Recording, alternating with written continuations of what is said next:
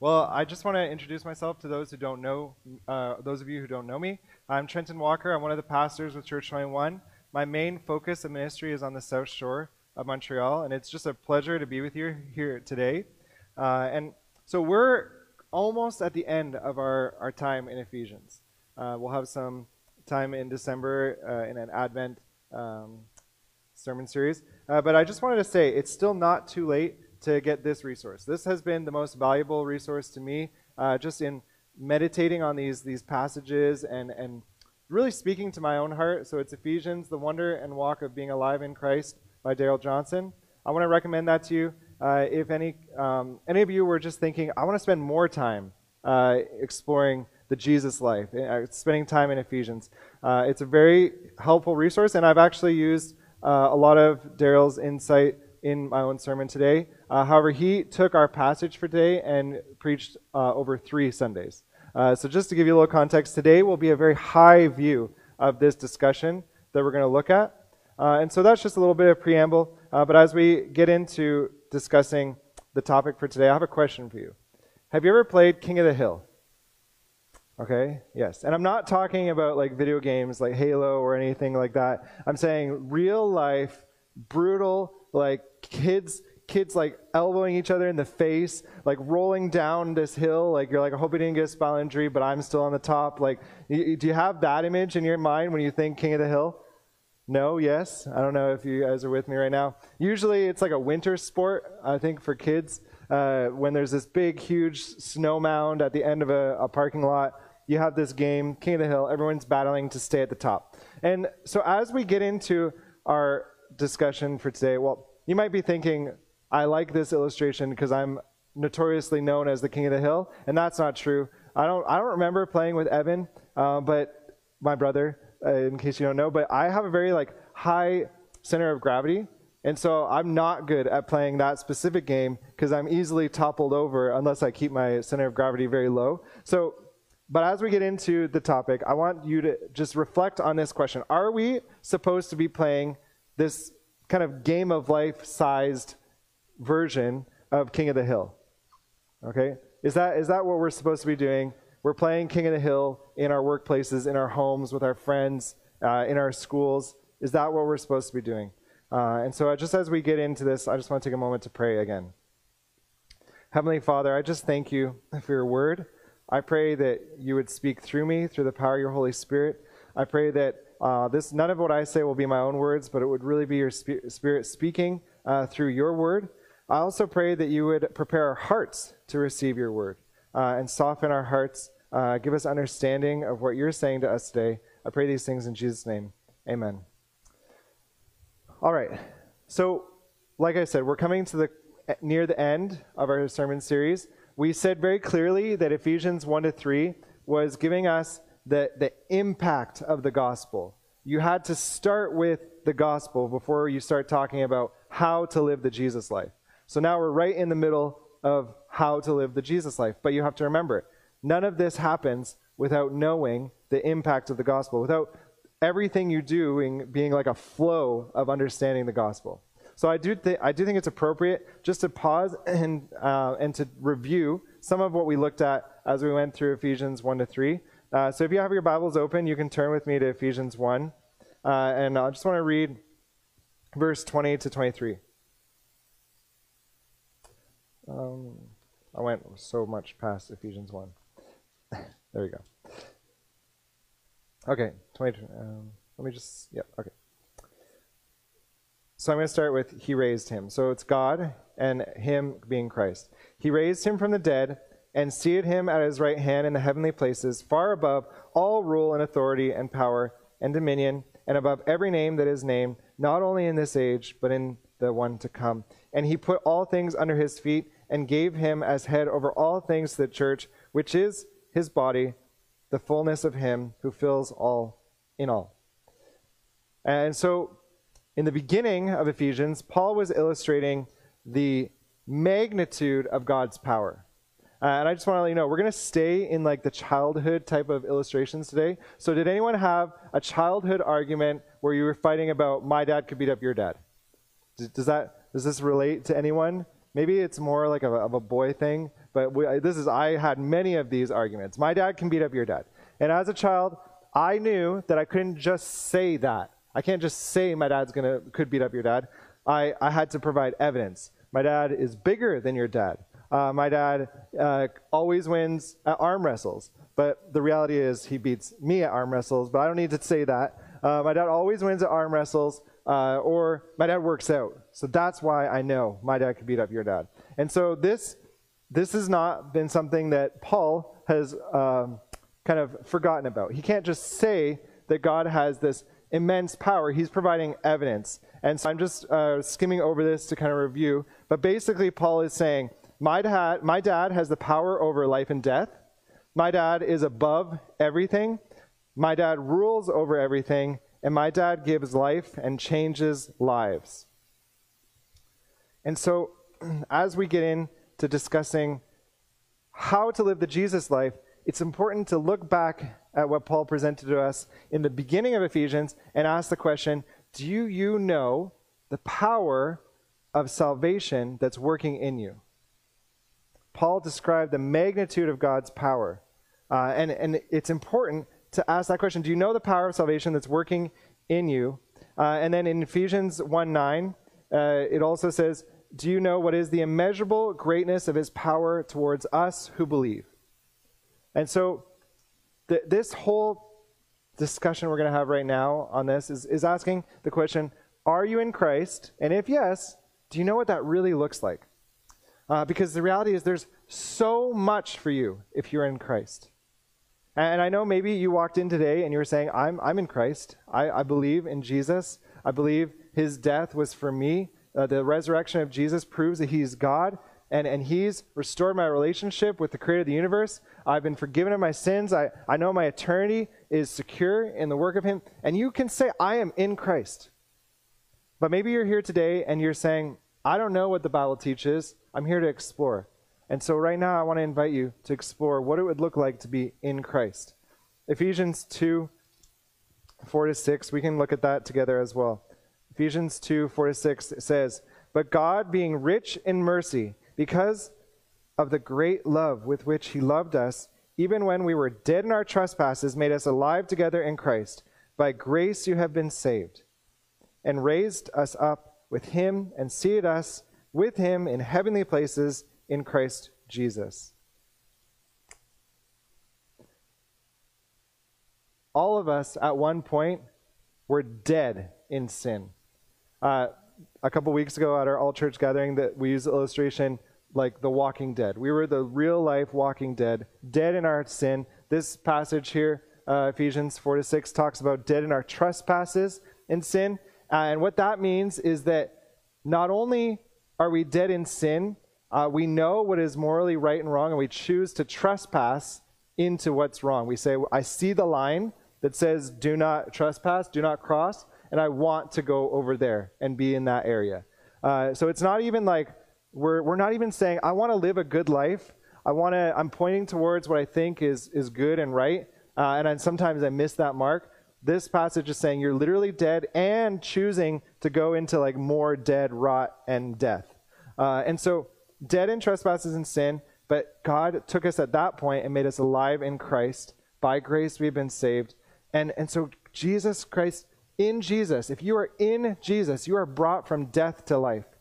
We celebrated that when we baptized people at the all-church gathering. Buried in Christ in death, risen in Christ in life. And now beyond that, he's seated us in heavenly places with him. So if you're in Christ, it almost sounds like this huge life-size version of the King of the Hill is like over. It's game over. If you're in Christ, it sounds like you have been seated with Christ at the top of the hill, and that's it. There's no more power struggle. Christ wins. It's over. And that's amazing. And in part, that's really true. We are living in that reality. But there's a little bit more to consider. So there's a title that Jesus used for himself throughout the New Testament. Can anyone think of it? It's one of the most common titles Jesus used for himself. You can just say it out loud. That's right, Son of Man. What do you think when you hear the words Son of Man? I often thought to myself, it seems very discreet, it seems very modest.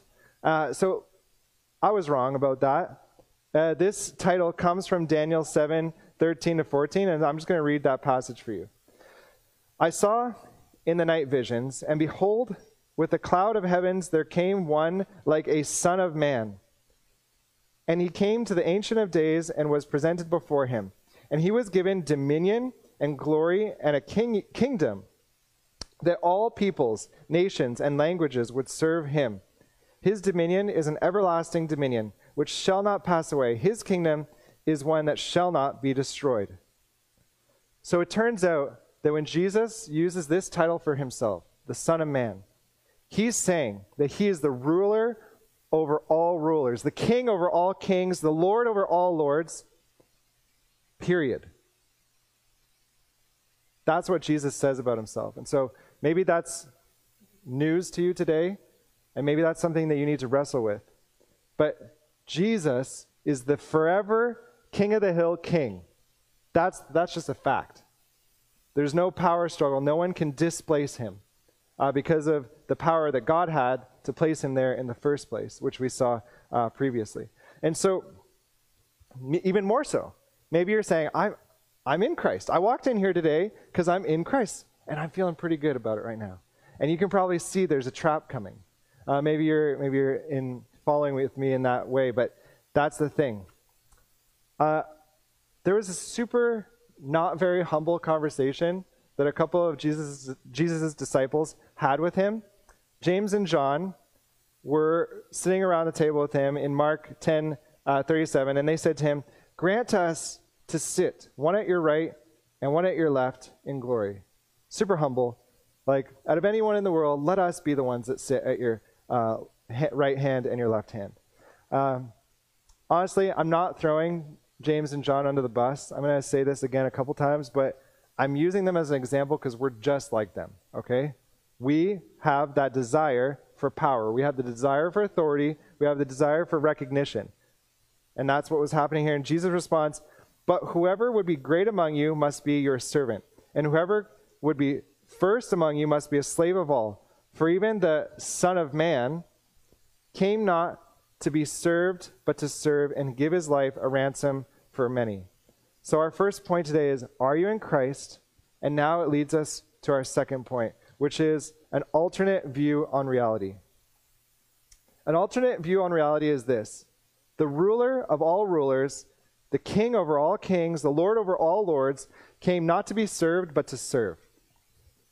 So, how should that impact our understanding of the Jesus life? How we live in our normal day-to-day lives? Specifically, in our passage today is pointing us towards our closest relationships, the people that you're going to go home to today after the service. Well, first of all, there's kind of a problem. No person with any level of authority or power will put that aside and live as a servant of others. No person will do that. You will not do that. Any person who looks like they're putting aside authority to serve is because through serving they're gaining some other level of power and authority. That's how the world works. So to live the way Jesus described, where you're truly serving for the sake of serving alone, we need what we saw last week in Ephesians. To live the Jesus life that we see here, we need what we saw last week in Ephesians 5:18-21, which is all talking about walking in love, being imitators of God. It finishes here. You can look at it with me, but I'm going to paraphrase just to skip a couple of things, which is Ephesians 5:18-21 says that we need to be filled with the Spirit. We need to be giving thanks always and for everything to God, and submitting to one another out of reverence for Christ. Paul, in this passage, described a lot of things that you could be pursuing to fill yourself other than being filled with the Spirit. And he talked about basically how those things will fall very short of allowing you to feel like you're fulfilled or filled. And so Darrell Johnson says this. He says, "Quit trying to fill your soul with what finally does not fill it. You were created in such a way that what finally fills you is the Spirit, the Holy Spirit, the third person of the Trinity. Be filled with the Spirit of God. Be filled with the breath of God. Be filled with the wind of God. Be filled with the power of God. Be filled with the fire of God. And be filled with the purity of God. Be filled with the very life of God. End quote. So our passage here today, Ephesians 5:21 through 6:9, this is only a result of the gospel impacting our closest relationships and us being filled with the Spirit. The only way to live in this alternate view of reality where the actual King of the Hill King came to serve and that we live like him is to be filled with the Spirit. And the reality is that right now in the world, relationships, these close relationships are twisted and tangled up in sin. Sticking with the childhood analogies, has anyone ever had that camp experience where you're in this group and you're all holding hands in some random way, and then you have to figure out how to untwist, and then you're this big circle after? When the Holy Spirit comes and fills you, this is what starts to happen. Your life that's been tangled up and twisted up in sin starts to be untangled. Sin will lead us to asserting authority over each other. Being filled with the Holy Spirit will lead to us being reordered in the way we live and how we interact with others, so that we live a life that's a Jesus life in service of one another. And so this passage has been called a household code. And I just want to present to you a household code according to sin. A household code according to sin is: wives, assert authority over husbands. Husbands, neglect your wives. Children, rebel against your parents. Servants, or for us today, employees, do the bare minimum. That's the household code according to sin. And Paul is presenting a new household code according to being filled with the Spirit, where wives submit to their husbands, husbands love their wives, children obey their parents, bond servants or employees obey their masters, and vice versa. Bosses serve their employees. And so this alternate view of reality, this is not how the first century people lived. Okay, there were a couple things going on here, so I'm going to explain both of them. Typically, first century women, children, and servants were viewed as subhuman. They were virtually treated as mere objects that were used by husbands, fathers, and masters to their own ends. So that was a typical view of women, children, and servants in the first century. This was also impacting the way that Jewish people lived. It wasn't part of the culture that God gave to the Jewish people, but it was a Jewish tradition to live this way as well. So basically, William Barclay summarizes the situation by saying this: the Jews had a low view of women. In the Jewish form of morning prayer, there was a sentence in which a Jewish man every morning gave thanks to God that God had not made him a Gentile, a slave, or a woman. In Jewish law, a woman was not a person, but a thing. She had no legal rights whatsoever. She was absolutely in her husband's possession to do so with what he willed. And so just to correct that, it wasn't actually the Jewish law that God had given to the Israelites, but it was Jewish tradition. But that was just the quote I was reading. And so it's something they had adopted from the cultural norms. In contrast, let me tell you what it looked like in Ephesus in the time that Paul was writing to them. There was definitely many people living this experience, first century view of women, children, and servants. However, there was also a cultural shift happening in Ephesus and Asia Minor because of goddess cults. There were goddess cults, and because of everyone worshiping a female deity, women were gaining more control, authority, and participation in civic life. And so the most important deity in Ephesus was Artemis. There was a kind of a wonder of the world, was her temple in Ephesus. And she was known as the queen, lord, master, ruler, savior, chief priestess, and mother of the gods. And so there's evidence that in Asia Minor, including Ephesus, because of worship of deities like this, there was a radical trend happening in regards to gender identity, where men were rejecting their masculinity which included castration. They were appropriating a feminine identity and serving these female goddesses. So there were two contrasting things happening, where men were asserting authority over women, children, and bondservants as if they were mere objects, and men were also rejecting their masculinity to become basically women to worship a female deity. And also in that same other thread, women were asserting authority over the whole culture as priestesses for this female deity. So Ephesus, in this passage, it's addressing these two realities, and it's not reinforcing either of them. Neither of these realities is being reinforced. It's actually presenting a revolutionary, extremely relevant for us today view on how to live life and what it looks like to live the Jesus life. Because Ephesus was being transformed by the gospel, Paul wrote this letter to be read to the church in Ephesus, and here's the first thing to take note of. Paul addresses the women, children, and servants.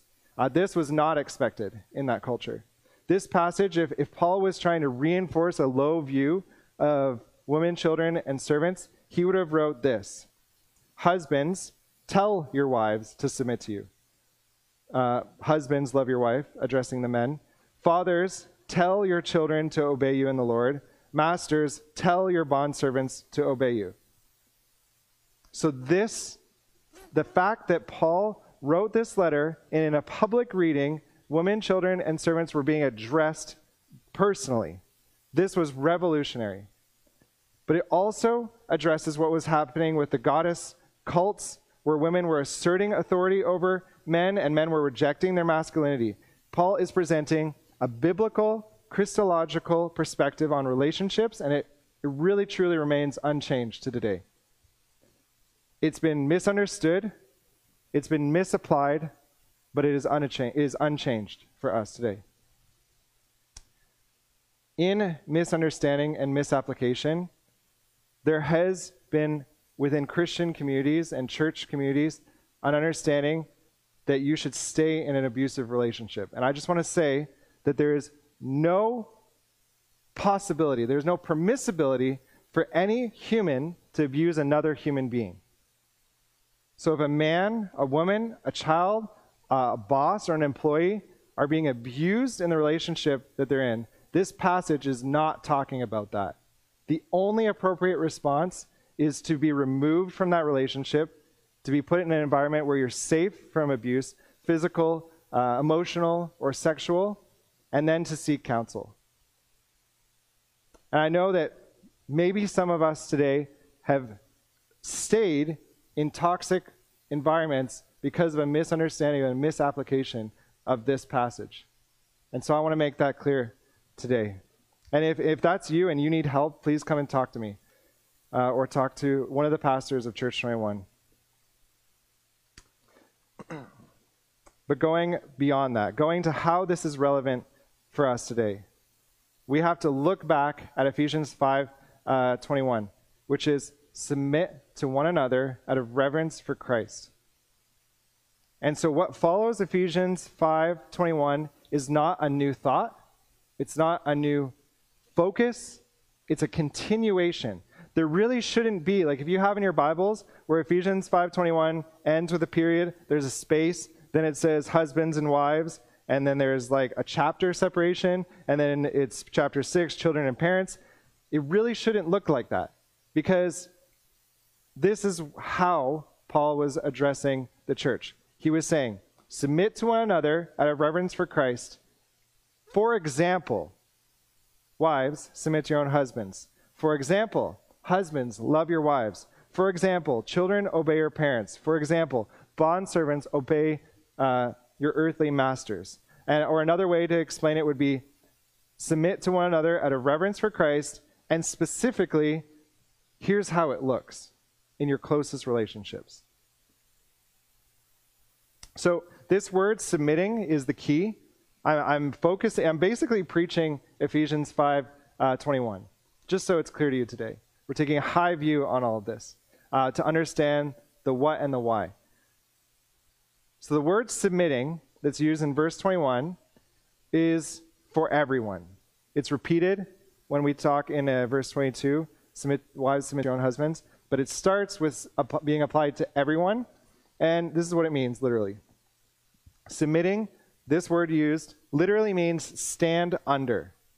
It's hupostasso, which is two words together. Hupo means under, stasso means stand. So when you're filled with the Spirit, which is the prerequisite for living this way, being filled with the Spirit, submitting to one another out of reverence for Christ, what it looks like is you stand under each other. We stand under Jesus Christ out of reverence for Christ, which is in that verse, and then we stand under one another. And so I just want to read a quote again from Dale Johnson's book. Here it says, wives standing under their husbands, and husbands standing under their wives. Children standing under their parents, and parents standing under their children. Servants or employees standing under their masters, and CEOs or masters standing under their servants or their employees. In the kingdom of God, when the Spirit of the great King comes, a revolution takes place. We live in mutual submission. We all have equal dignity. We all have equal value. Different roles, yes. Different responsibilities, yes. But all equal before God. All in submission to Christ. All in submission to one another. End quote. Submitting means under. Standing under. Not over, under. And I really tried. I tried to think of a way that you could draw a diagram of this, a way that you could illustrate this with a word picture. I really like word pictures, but I can't.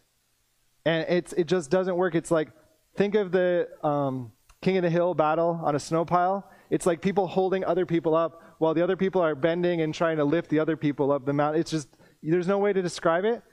But somehow I see it and I think it's so beautiful.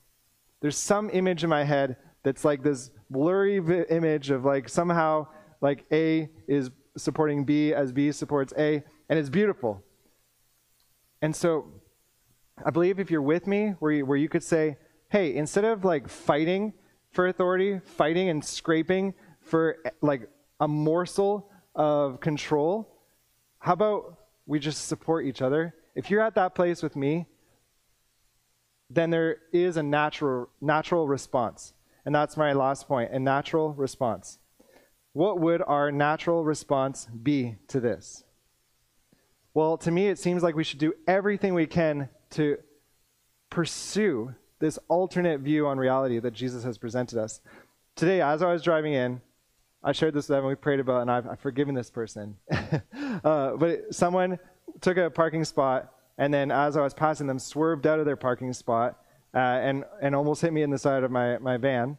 And so I moved out of their way, and by God's grace, the person that was almost in my blind spot moved out of my way. And so I'm like, wow, that's crazy. So I go forward, and I'm going to park in a parallel park to come in here. And that same person that swerved out of that parking spot goes in and doesn't even parallel park, just kind of like pulls into the parking spot and just gets out of his car and leaves. And I'm like, I open a window, and I was like, just so you know, you almost hit me. But I'm not going to go any further than this, but they wouldn't even look at me. But this is like, that is not the reality I want to live in. I don't want to live in a reality where I almost hit someone's car in constant frustration and anger to try to assert authority or gain control, get the parking spot, get the top of the King of the Hill. What is left there for you if you, a sinful human being, is controlling things at the top of the King of the Hill? People are just getting hurt. People are getting thrown to the side. I don't want to live in that reality. And so a natural response, I believe, is truly to say, what is this alternate view of reality that the Bible is presenting? How can I live in that? And so Jesus, he's saying to us, well, the Bible's saying to us that no one can live this way. All right? Bear with me. No one can live this way. And I'm going to remind you why. But the reality is that wives don't submit to their husbands, husbands don't submit to their wives, children don't obey their parents, and everyone is exactly like James and John saying, give us the highest place of honor. Give us authority. We want control, honor, and authority. That's our reality. Thankfully, we have a way to be freed from that reality. That is through the Son of Man, the ruler of all rulers, the King over all kings, the Lord over all lords, coming not to be served, but to serve. And this is such good news. This is good news for every single one of us today. For even the Son of Man came not to be served, but to serve and to give his life as a ransom for many. The perfect life, the death, and then the resurrection of Jesus provided a way for you to be freed from selfishness, to be freed to live in relationships where you serve other people. You're engaged with other people, not for what you can get from them, but for what you can give them. Nothing expected in return. You're freed from being twisted and tangled up in that web of sin that distorts the way we interact with each other. Being freed from sin will lead us away from asserting authority over each other. You don't have to do that. You don't have to assert authority over another human being. And so I invite you today into this freedom that Jesus is inviting us into. And that comes through believing in Jesus, believing in the ruler over all rulers, the King over all kings, the Lord over all lords, believing that he came to earth not to be served, but to serve in the way that he gave his life to secure your eternity, to save you from sin, to give you life. And if you're here today and you say, I don't know if I'm in Christ, I don't know if I have that freedom, your response today, the thing that you can engage with, is truly saying, do I believe that the ruler over all rulers came to give his life for me so that I could be saved from sin? Can you admit, I think I can understand what Trenton's talking about when he says, like, sin kind of brings this negative aspect, this negative lens on my life. And I don't think it's something I'm supposed to live in.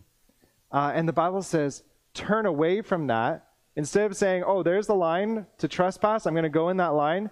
Say, God, is there anything other than the trespassing and the sin? And there is. And it's belief in Jesus Christ to save you. And specifically in our context today, what would you be turning away from? You would be turning away from asserting authority and control over others. And for those who know this freedom, we have one last illustration from God's Word to really point us to Jesus shows us as a clear example of what it looks like to stand under each other. And just an important side note, this is specifically talking about the relationships between brothers and sisters in Christ, between the community of the church. And so, because that's where everything starts. So John 13, 3 and 4, and then 12 through 17. I'm just going to read that. If you want to turn with me, you can. John 13, 4 through 5. So Jesus, then starting at 4, rose from supper. He laid aside his outer garments, and taking on a towel and tied around his waist. Then he poured out water into a basin and began to wash his disciples' feet and wipe them with a towel that was wrapped around him. And then skipping to verse 12, when he had washed their feet and put on his outer garments and resumed his place, he said to them, "Do you understand what I have done for you? You call me teacher and Lord, and you are right, for so I am. If I, then, your Lord and teacher, have washed your feet, you ought also to wash one another's feet. For I have given you an example, that you should also do just as I have done to you. Truly, truly, I say to you, a servant is not greater than his master, nor is a messenger greater than the one who sent him. If you do these things, blessed are you if you do them." All right. Jesus gave an example. And after giving the example, here's a couple of things to take note of. Jesus did not say, "I have washed your feet, now wash my feet." It's interesting also to note that this was a simple courtesy of bringing people into your home in this time to wash their feet. And not one of the disciples thought of offering this simple courtesy to each other or to Jesus. But Jesus came, and he washed their feet, and he didn't say, "Wash my feet now." That would have been too simple. And let me explain why. We interact with our relationships with this understanding that relationships have to be reciprocal, that we have to balance the books in a sense. And to illustrate this, I bought this escape scenario game called Unlock. I played it with my wife. There's the 3 scenarios. When it's done, you can never play it again because you know the answers. So either you keep it and you offer to watch your guests play the game, or you sell it or give it away. So I decided to give it to my neighbor who has 4 teen daughters, and I was like, maybe you'd enjoy this for some family time. And so he accepted that. And a couple weeks later, he gave a Lego set to my daughters. And I'm not complaining. I'm not complaining that he gave a Lego set to my daughters. I really appreciate it. But I just saw that I really sensed he felt like he owed me something. That he couldn't just receive that and that it would be the end of the story. I sensed that he really felt like in order for us to have a good relationship as neighbors, he would have to pay it back so that he could balance those books. Jesus is not saying, I've washed your feet, now wash mine. Jesus is not saying, I've ensured your eternal salvation, now do this for me. He's actually saying, wash one another's feet. Or as Paul is saying, submit to one another out of reverence for Christ. And so as we come to the end of this thought, I just want to read a quote from Leslie Newbigin, who is a 20th century British Anglican missionary to India. And this is what they said. This is something that subverts and replaces all normal patterns of authority. This idea of not serving back to Jesus, but serving each other. It replaces all normal patterns of authority. It would be impossible to draw a management chart in which A is subject to B and B is subject to A, yet this is what is called for. The disciples are called to be literally servants of one another. This is a kind of equality, but it might not be confused with egalitarianism, which is based on the doctrine of the rights of man.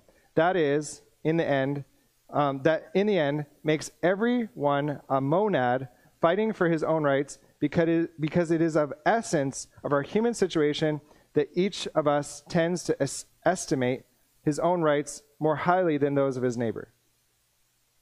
This is a different kind of egalitarianism, which is based on the fact that the one alone who is master has proved himself the slave of us all equally. He laid aside his life for all of us. So our passage shows us today that if you know what Jesus has done for you, and you have any sense of gratitude and love for him in your heart, he's not saying, do this back for me in return. He's saying, serve each other. Show your gratitude to me by loving each other. And this happens through submitting yourself to one another or your brothers and sisters in Christ and out of reverence for Christ. And so understanding what he's done for you really leads you to not thinking, I'm going to wash Jesus' feet in return, whatever that looks like in your day-to-day life. It leads you to wanting to serve each other. So the idea of this whole passage, I barely read this passage. I just took 3 key phrases because I honestly think this is so clear. I don't even need to explain it. It's clear because Paul was giving it an example. Examples are supposed to be clear. So the only thing that you should read differently in our current context is verses 5 through 9. You're not a servant, but you might be an employee or you might be a boss. So that's the only thing to change as in your reading to make this contextualized for you today. Otherwise, nothing changed. So the only thing that we need to address is our heart when we read this. Why do I feel like I don't want that? Or why do I feel like this is wrong? Why do I feel like this is irrelevant for today? And that all comes to this passage where I basically preached, Ephesians 5:21, serve one another, submit to one another out of reverence for Christ. And then, as you understand that can only happen through the being filled with the Holy Spirit, and then it starts to happen, the most likely place for it to happen is when you go home today. And the people that are in your home are going to see that flowing out of you as you're filled with the Spirit. So the most likely relationships that you'll be able to practice this in first is if you're married, wives would submit to their husbands. husbands would love their wives, children would obey their parents, and servants or employees would serve well their earthly masters. This is an example. This is serving as an example for us to know what it looks like. And in my study for this, I heard the question, why do wives have to submit while men only have to love? Or husbands only have to love? And this wasn't my wife that asked it, just so you know. It was just in research. Basically, the command to husbands to love, going against, the household code according to sin, which is like neglect your family, do whatever makes you happy. This household code is saying husbands love your wives. It's basically submit squared. Submit twice as much as what the biblical calling is for women to submit to, wives to submit to husbands. Husbands have a greater call to stand under their wives than wives have to stand under their husbands. So there should be no confusion here where you're saying anything to do with asserting authority, demanding control, just establishing this power dynamic, because that's not what's being shown here. That's not what this example is. This example is trying to give us an idea of that diagram that no one can draw of A serving B as B serves A. I kind of drew it. No, I didn't. So then, in response, are you serving? That's the question today. Are you serving? And you should be able to look and just think in your mind and list someone's name. If you're married, a husband should know that he's serving his wife as the wife knows she's serving her husband. Parents should know they're serving their children as their children know they're serving their parents. You should know right away, I know who I'm serving. And then I invite you, if you're not in any of those relationships, the only reason that's an example is that's the most likely place that you're going to live this out is when you go home. But maybe I would invite you to look around the room today. Because like I said earlier, this passage is talking to brothers and sisters in Christ, to believers. So you look around the room here, and if you don't know who you're serving, I'm going to tell you, this is who you're serving. This is who you're coming under, as all of you are simultaneously coming under each other. And this is all happening in a Christ-motivated, Christ-empowered way through the infilling of the Holy Spirit. And then what happens is, because of understanding the work of Jesus in your life, what happens is wives express their gratitude and their love for Jesus through serving their husbands as, not when or after, but as, at the simultaneously same time, husbands express their gratitude and love for Jesus in serving their wives. And then in the same way, children express their gratitude and love for Jesus in serving their parents, as parents express their gratitude and love for Jesus in serving their children, employees, bosses. It's all the same for us today. And as I'm getting to this point, you might be thinking, well, first of all, hopefully it's clear. If you're thinking, I don't have a wife or a husband, kids, or like I'm unemployed, it should be clear to you that that list is not extensive. It's examples. So the room here today is the place that you get to put this into practice as well. Your roommates, the people that you invite into your home, that's where you start to practice serving, coming under brothers and sisters in Christ. And these examples are there because it starts with our closest relationships. But this, just as I finish, this all might seem so idealistic. You're like, that sounds great, but it's not how it really works in the world, Trenton. It's just not like that. I'm going to serve someone, and they're going to exploit that. Or I'm going to serve someone, and they're never going to serve me back. I want to live in this alternate view of reality, even if it seems idealistic. And I believe that Jesus has been doing a work in my heart, and I know that I can pray to be filled with the Spirit when I know I'm not living this way, so that this can actually become a reality. What would it look like for you to leave today and never once again have that desire to assert authority over someone else, to take control over someone else, but to truly see yourself as a servant? That would be huge. There'd be no more game of life version of King of the Hill. It'd be broken. No one could ever play it again. The fact that anyone could even live like this, like what I said, is it's because of the Spirit.